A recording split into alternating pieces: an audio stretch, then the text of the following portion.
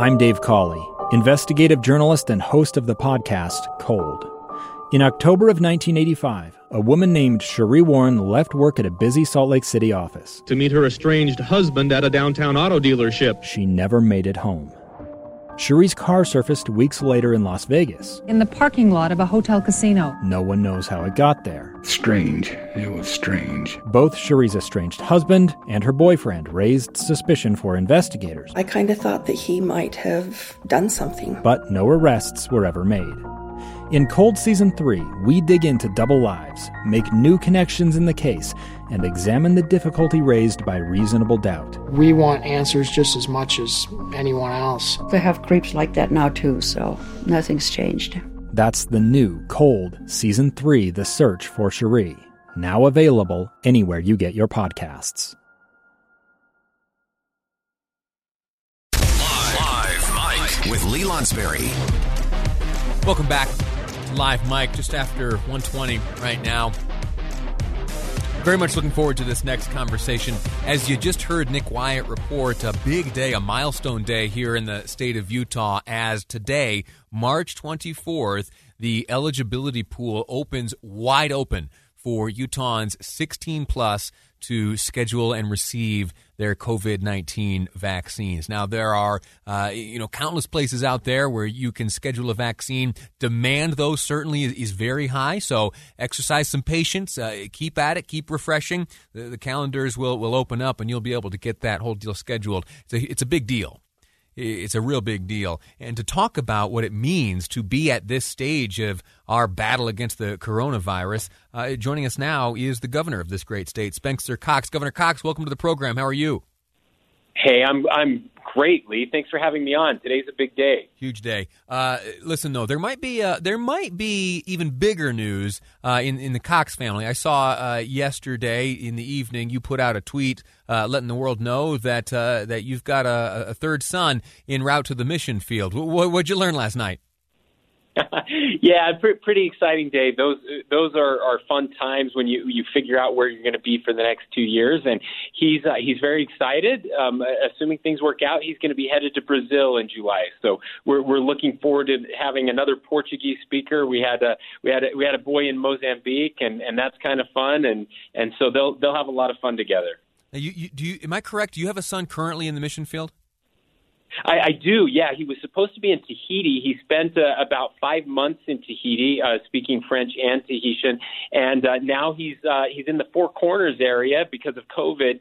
He's actually down by Winslow, Arizona right now, but he's been most of the time in New Mexico, and he's had a really unique experience over the past couple of years. We'll get to this vaccine news here in just a moment. Let me ask you one final question on the mission field. Setting aside your position as governor, you're also a father. What's it been like to be a father of a missionary in the era of COVID? Oh, it's been crazy. I mean, it's been really tough. My heart goes out to these young people who have had their lives disrupted in so many ways. And again, anybody who's been to Tahiti, he was on a small island just off the coast of Bora Bora, and one of only 4 missionaries on an island of 5,000 people. Just really paradise. And then, being able to do service on the Navajo reservation has been awesome for him.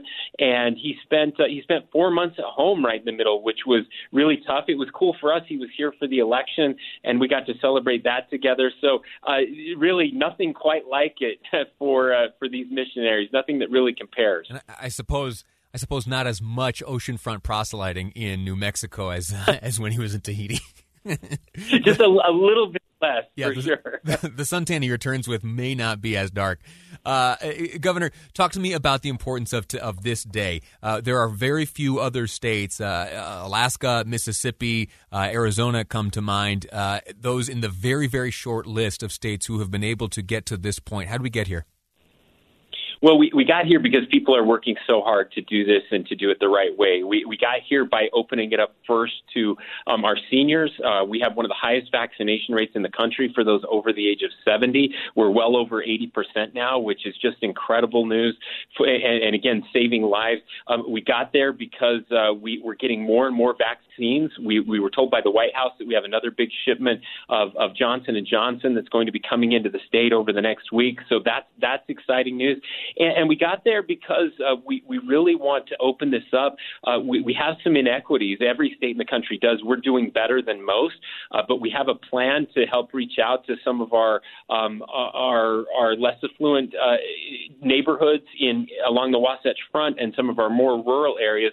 And it's so much easier if we can just vaccinate everyone when we go into those areas, and this is going to make that possible. So we've got people. I've got friends who've been able to schedule their vaccines. I got my vaccine scheduled finally. My wife and I are excited. I think we're getting vaccinated tomorrow. So things are looking up, and there's just a real positive energy here in our state. Outstanding.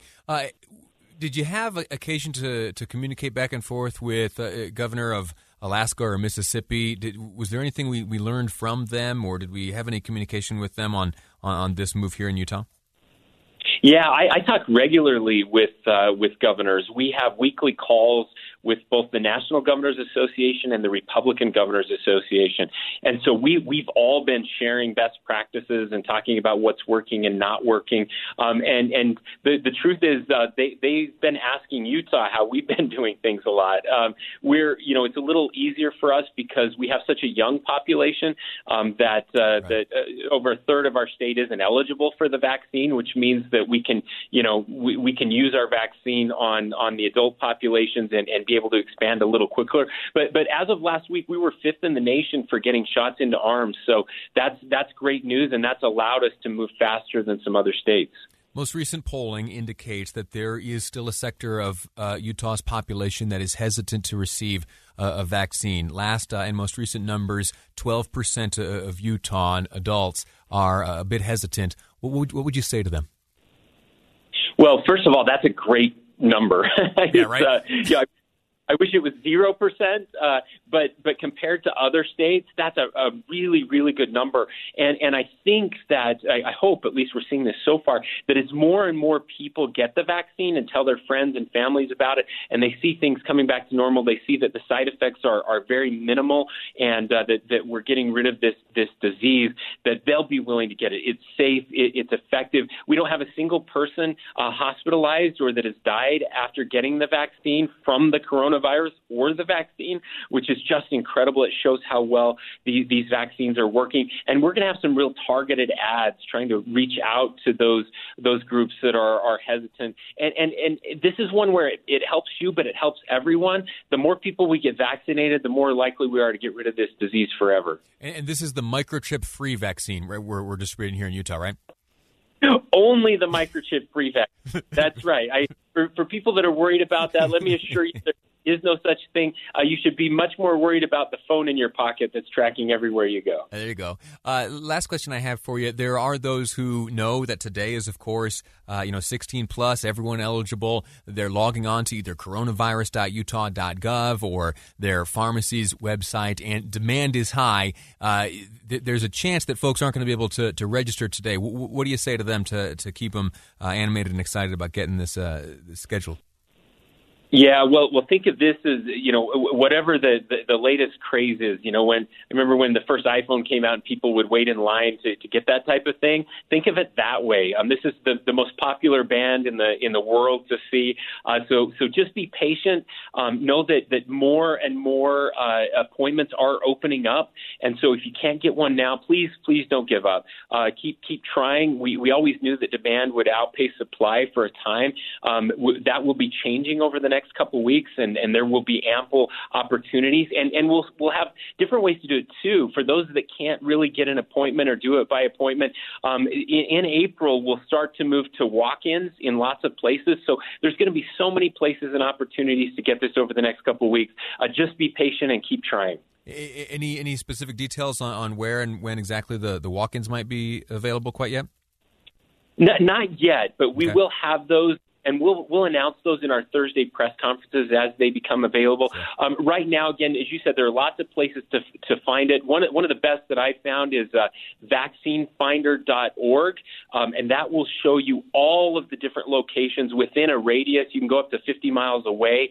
Everybody that has one and their websites, you can go and try different sites until you find the right one for you. That's the way. Governor Cox, thank you so much for your time. Congratulations on this day. Thank you, Lee. 2 years ago, Americans watched in horror as a crisis unfolded at the Kabul airport. She was tear-gassed and beaten. Images of thousands desperate to escape Taliban oppression filled our news feeds. More than 80,000 Afghans made it to America. But the story didn't end there. It was very cold. There was no power, no heat. Who would help our newest neighbors? I'm Andrea Smartin. In Stranger Becomes Neighbor, you'll hear the stories of some remarkable refugees who left their homes and their dreams behind, only to start over from zero. Their only possession was 3 blankets. And you'll meet Americans who stepped up to help them. You want me to come when you deliver your baby.